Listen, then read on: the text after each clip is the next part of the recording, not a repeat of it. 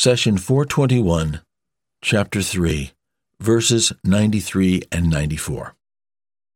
كل الطعام كان حلا لبني إسرائيل إلا ما حرم إسرائيل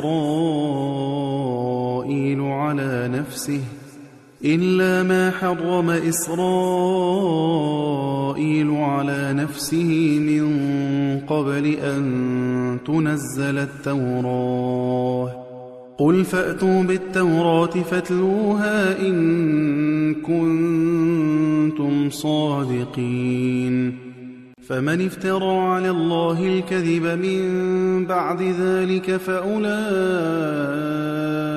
هم الظالمون. All food was lawful for the tribe of Israel except what Israel made unlawful for himself before the Torah was sent down. Say, bring the Torah and recite it if you are telling the truth. Chapter 3, verse 93. Here we ask, why did this verse come after the verse that said, none of you will attain true piety unless you spend out of what you cherish? What is the connection between acceptable charity and foods that are permissible? This verse seems out of place. We have mentioned earlier that Allah is fully aware of our thoughts and emotions, and He takes everything into consideration. When you hear a verse talking about food, you may react in one of two ways. If you had just had a big meal, you would not pay much attention. But if you were poor or hungry, you would start thinking about the foods you like to eat. Thus, right before Allah awakened the desires of the hungry and the deprived with words about meat and milk, He encouraged the rich to give from the best they have. Thus, God brought balance to the world. He is our Creator who does not forget the needs of His creation. Our beloved Moses said, "My Lord alone has knowledge of them, all in a record. My Lord does not err or forget." Chapter 20, verse 52. Everything that ever happened or is destined to happen is in God's knowledge as He decreed it. He deprived some of wealth, and He knows the wisdom behind it, while He gave prosperity to others, and He knows the wisdom behind it. But God did not leave the poor to suffer.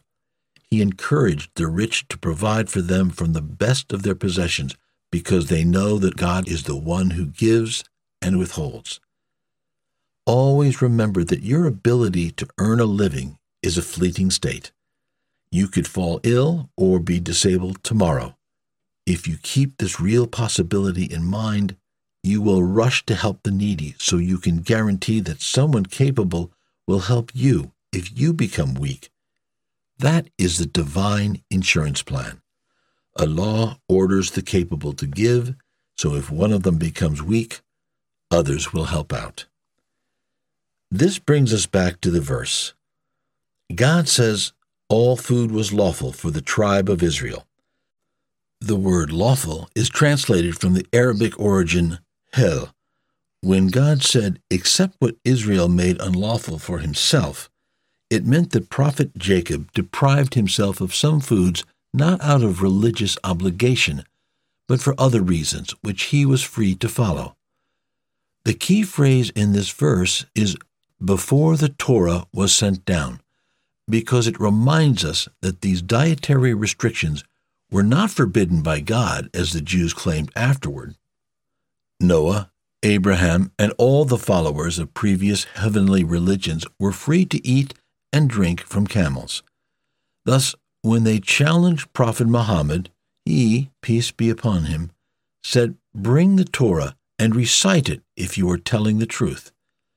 Allah exposed their lies. He says in the next verse of Al Imran, now those who fabricate lies against God, they are indeed the most unjust. Chapter 3, verse 95. This is a clear warning against attributing any lies or fabrications to God, the messengers, or the sacred books. Anyone who does so has committed a great injustice against him or herself. God says, So woe to those who write the Scripture with their own hands, then say, "This is from God," in order to exchange it for a small price.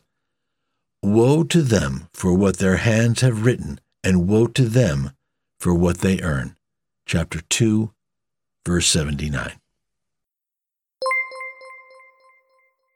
The prophet, peace be upon him, said, "Convey my teachings to the people, even if it is only a single verse." Please take a moment to subscribe and to share with your family and friends. Visit us at www.qurangarden.com.